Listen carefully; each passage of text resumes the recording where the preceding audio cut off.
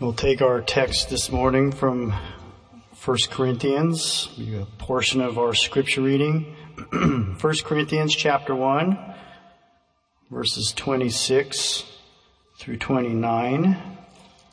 For ye see your calling, brethren, how that not many wise men after the flesh, not many mighty, not many noble are called, but God hath chosen the foolish things of the world to confound the wise, and God hath chosen the weak things of the world to confound the mighty, the things which are mighty, and base things of the world, and things which are despised, hath God chosen, yea, and things which are not, to bring to naught things that are, that no flesh should glory in his presence. Sure, we've all had times when maybe we were asked to do a task that we felt maybe overwhelmed by or unqualified to do. It may have been a large project at work or something of that nature, and maybe the Lord has asked you at times to do something that you didn't feel qualified to do. We've probably all had experiences like that. Maybe you responded in one of these ways. Maybe you said, I'm not qualified, I'm not capable, I'm not strong enough, I'm not smart enough, I'm not well-spoken enough, I'm not outgoing enough, I'm not spiritual enough. Now, this could go on and on. I would say if you've responded in that way, then congratulations. You may be just the person God is looking for. You see, God's economy is much different than that of the world's. The things that the world might look at as a weakness or a liability, God actually looks at as an asset and a strength. And the Lord tells us why He chooses these things. We see there in verse 29 that no flesh should glory in His presence. God wants and deserves all the glory. He won't share His glory with anyone else, and He's looking for people that are willing to give Him all the glory. Verse 31 says that according as it is written, he that glorieth, let him glory in the Lord. So we see why God chooses these things. Throughout Scripture, we see that God often used weak instruments. In Exodus chapter 4, verse 2, we see God asking Moses a simple question. He says, what is in thine hand? And we see Moses' response. He said, a rod.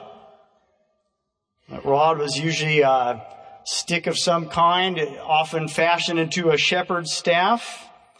Just a stick of wood is really all it was.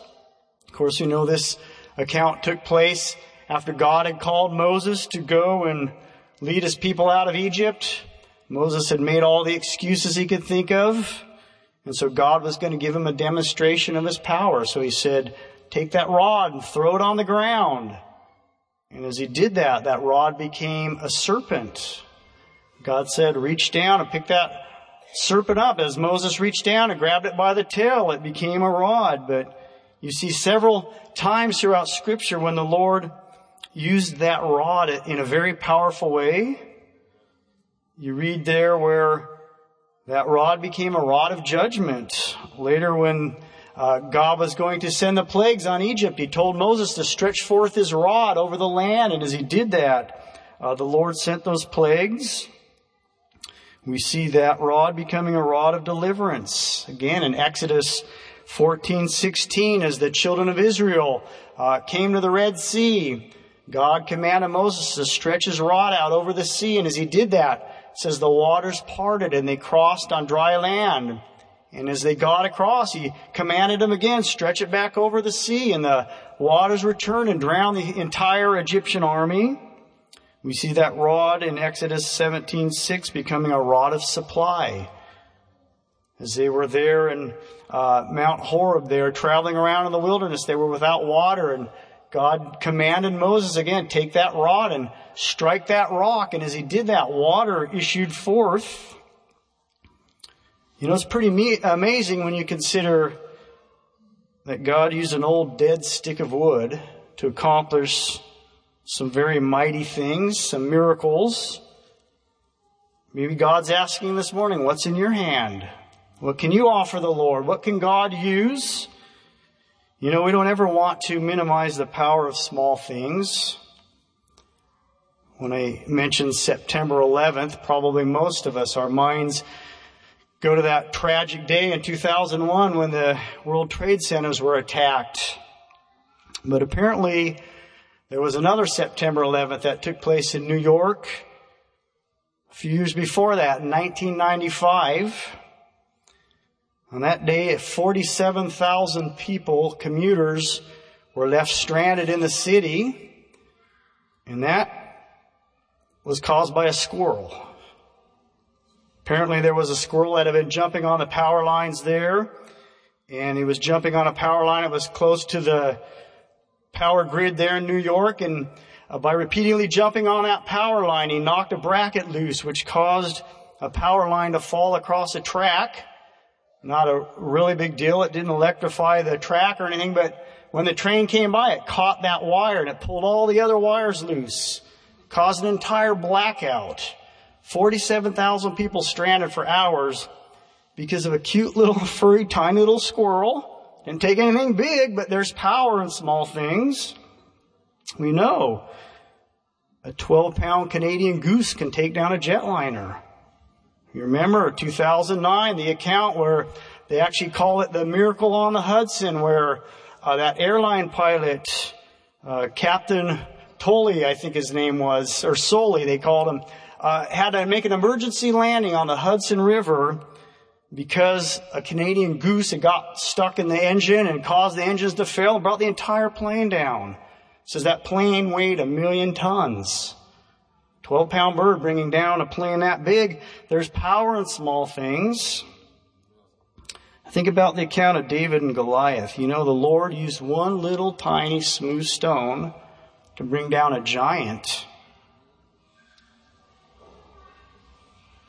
You know, conventional wisdom would say that probably that battle plan would have been suicide. Looking at it from a human perspective, to think that David, who was untrained, he wasn't even a soldier, faced this giant Goliath. They said he was anywhere from 9 to 11 feet tall, trained from a youth to be a warrior. David was just a shepherd, really a nobody as far as most people were concerned.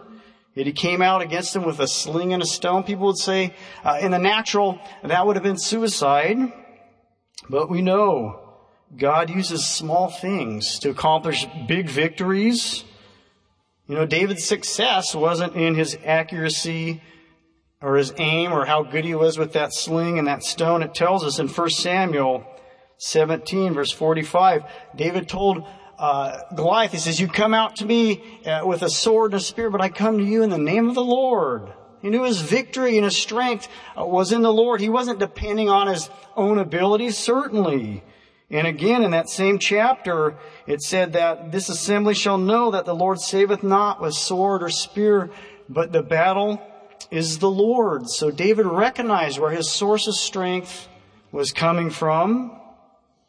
I've heard people say, why did David have to pick 5 stones when it only took 1 stone? Well, I like the rebuttal to that question. Somebody said David knew Goliath had 4 brothers that would need to be taken care of later. We don't know for sure, but David just had faith in God. He was coming in the name of the Lord. He wasn't coming in his own strength. Think of Samson, the account where it says the Spirit of the Lord came on Samson and he slew 1,000 Philistines with the jawbone of a donkey.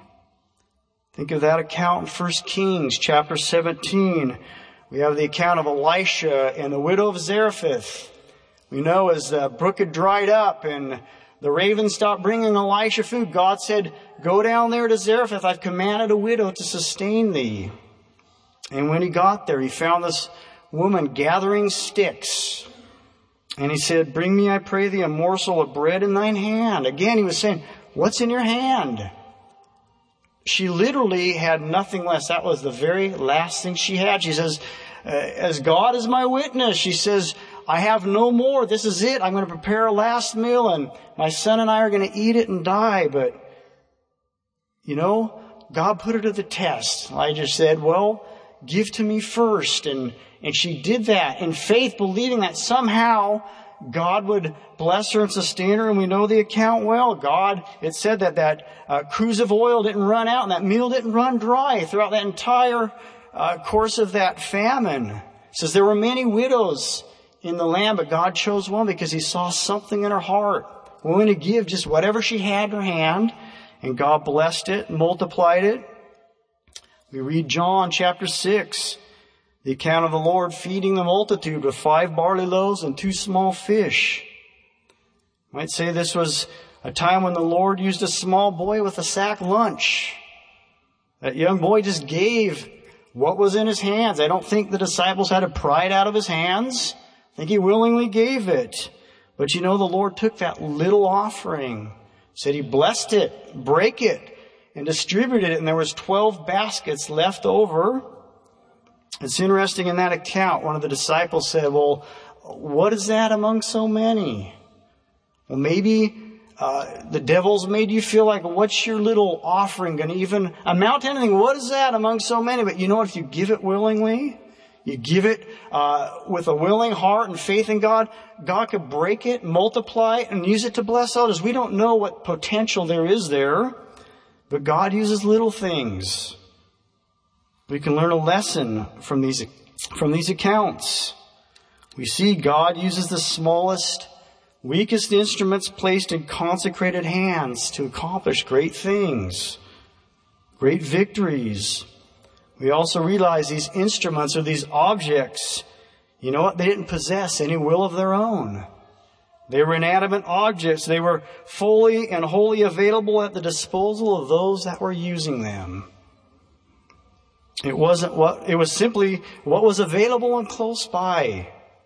I thought, you know, if we could offer the Lord our lives in that way, if we can take that will, that one thing God won't violate, and if we can offer it freely to the Lord, we can just become an instrument in God's hands. He can use us however he wants.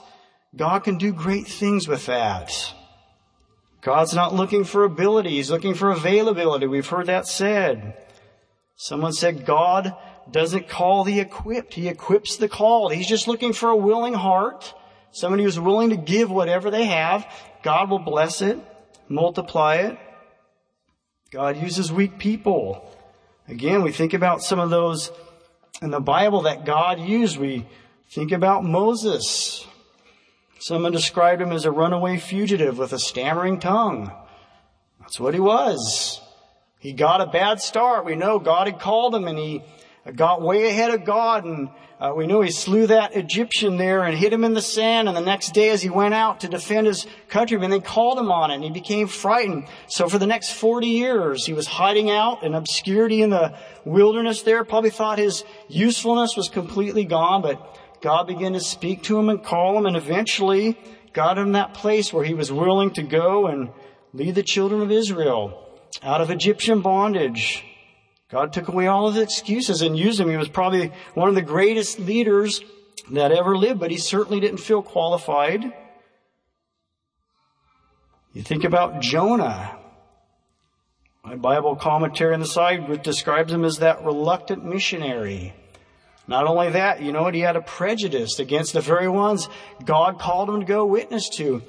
For good reason. The Ninevites had tortured the children of Israel. They were barbaric and they were just very brutal people. But this is the very one God called him to go to witness to. And of course we know God had to take some drastic measures to get him to do what he wanted. There's that fish that said it vomited Jonah up on dry ground. I can just imagine Jonah must have hit the ground running. Spending 3 days in the belly of a whale would not have been pleasant at all, but he fulfilled what God called him to do. And we know the entire city, the nation was spared and they repented. Even King David. You know, when Samuel came down to anoint a new king, Saul had been rejected because of his disobedience. And as he came down to Jesse's house, it said all of David's brothers were called out before Samuel. David hadn't even been considered. And he paraded all those brothers out before Samuel, and still God didn't give his approval. So he said, isn't there one more? And the family's ready. Oh, well, there's David. I mean, he's out tending the sheep. We'll bring him in. And you know what? That's the one God chose. Man looks on the outward appearance, but God looks on the heart. God saw something in David's heart he could use, a willingness just to give to the Lord whatever he required, and a faithfulness and obedience. God uses small numbers. God doesn't need great armies and great amounts of people to accomplish great things. Again, I thought of that account of Gideon. Gideon's army, that little band of 300 men, Gideon himself. We know when God, the angel appeared to Gideon, and he said, "Thou mighty man of valor." I imagine Gideon was probably looking over his shoulder thinking, "You can't be talking to me."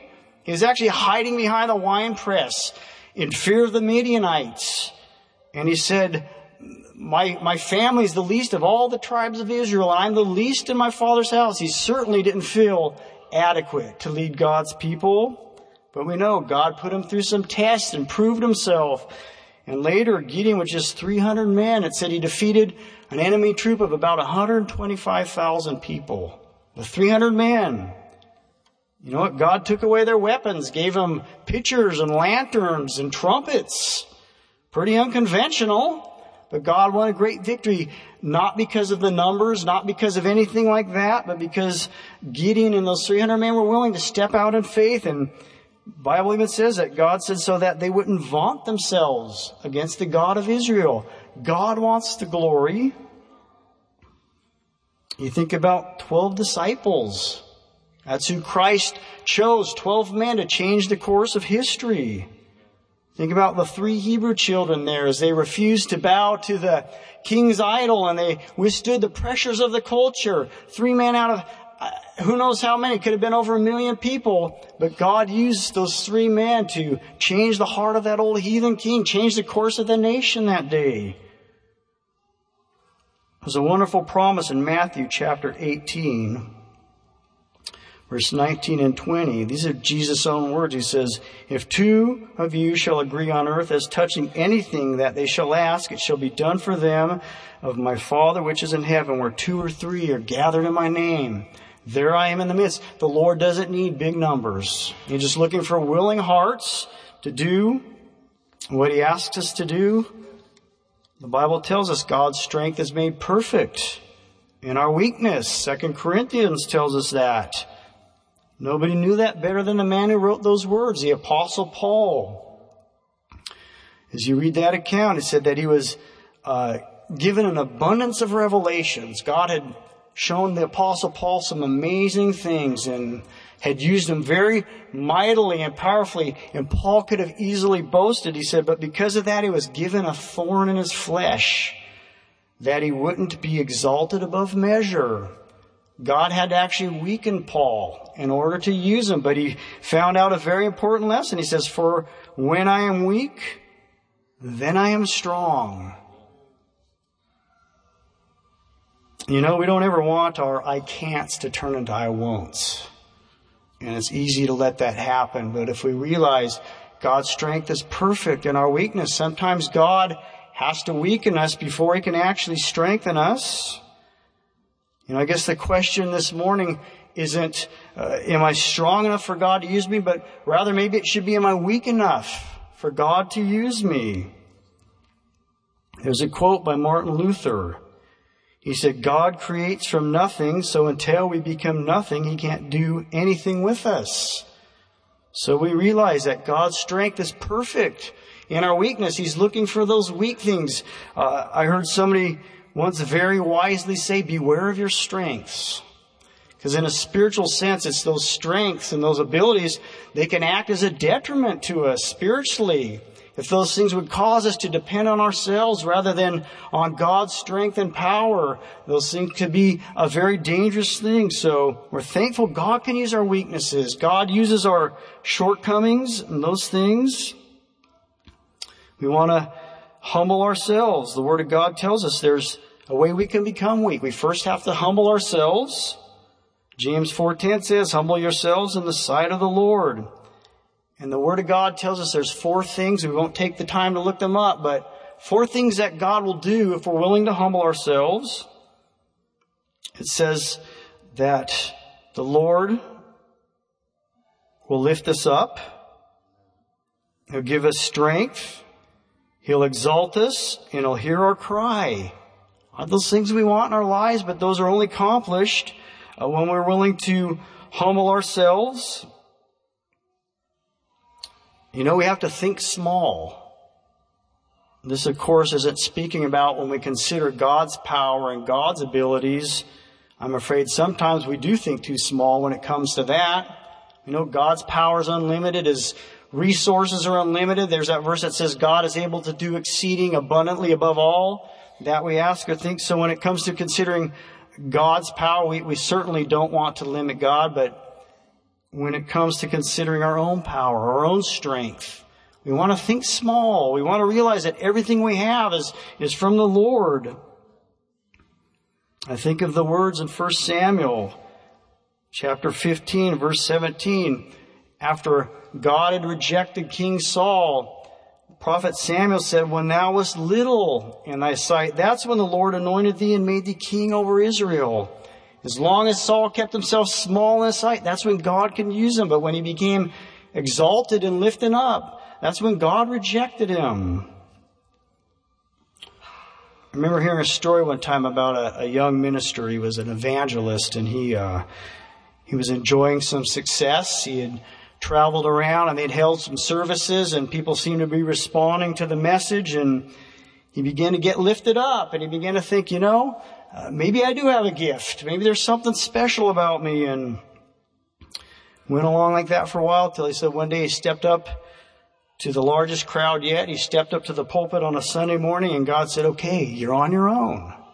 Well, we don't want to be on our own. We want to depend on the Lord. We depend on God for strength and help. We want to make sure we recognize everything we have comes from the Lord. We want to recognize the seriousness and the importance of God's call. We read in the book of Deuteronomy, God gives us a warning here. Deuteronomy chapter 28, verses 47 and 48. It says, because thou servest not the Lord thy God with joyfulness and with gladness of heart for the abundance of all the things he's done, therefore shalt thou serve thine enemies, which the Lord shall send against thee in hunger and in thirst and in nakedness and in want of all things. And he shall put a yoke of iron upon thy neck until he have destroyed thee. So we can see it's important we choose to serve the Lord. This is one area in life we can't remain neutral. If we refuse to serve the Lord, by default, we serve the enemy. So we want to choose to serve the Lord, but you know what? We want to do it with joyfulness and gladness. We want to do it with all our hearts, and God will bless those efforts, as feeble as they may seem to us. Being faithful to the Lord is being faithful in the small things. Luke 16:10, Christ's own words, he says, he that is faithful in that which is least is faithful also in much. The Lord is saying here is if you're not faithful in the small things, you won't be entrusted with bigger things. It's been said, what's the reward for faithful service? It's more service. But God needs to learn to trust you in the small things. Luke 18, verse 8, Jesus asked a question. He said, when the Son of Man cometh, shall he find faith on the earth? We know the Lord is coming. It could be very soon.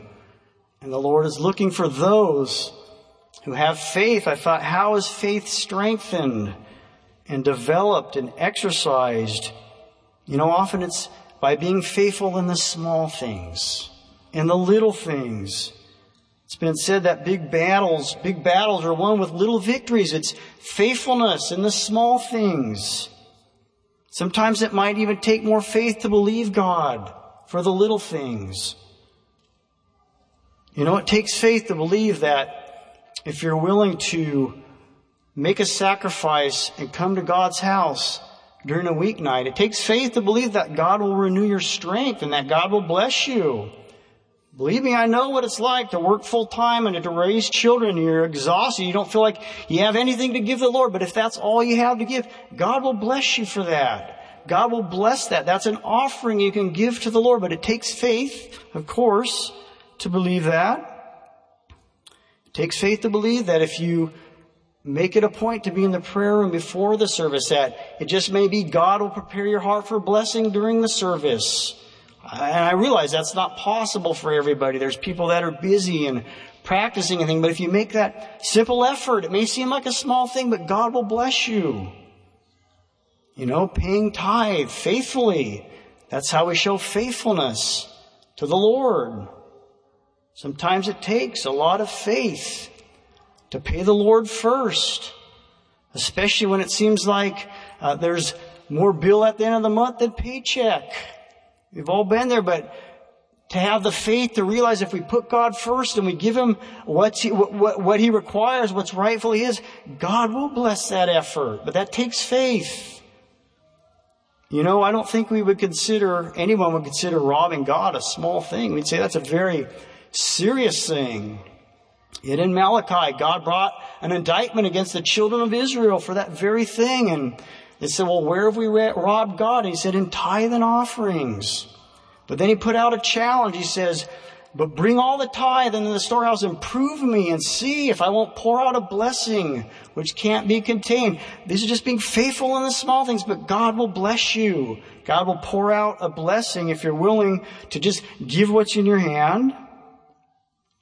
What's required for being in the Lord's service? We have to become small. Jesus said, unless you are converted and become as little children, you can't have any part in the kingdom of heaven. So we have to become small. And He wasn't speaking about being like a child in our actions or in our emotions. Unfortunately, too many adults try to do that, but that's not what He was talking about. He was talking about being a child spiritually, to have the faith of a child, that childlike faith. Faith is interesting. It's not measured in quantity. Do you know that? The Bible says every man's given a measure of faith. And Jesus Himself said it only takes faith the size of a grain of mustard seed. So we see it doesn't take much faith. But the important thing is where we're willing to place that faith. That's why He talks about the faith of a child. A child implicitly trusts his parents. He doesn't try to figure out how they're going to fulfill their promises. And in the same way, we want to approach God in that same attitude. And when we come to the Lord, if you're not saved, you need to come to the Lord willing to humble yourself. Make yourself small in God's sight. God will bless you for it. If you're seeking the Lord and you're holding out on a consecration from the Lord, give that thing to the Lord. God will bless it and multiply it. God will help you. And if we're faithful in the little things, when the Lord returns, we'll be with the Lord and we'll hear the Lord say, well done, thou good and faithful servant. That's something we all want to hear. God can put that hope in your heart this morning. Let's stand. The song is 488. These altars are open.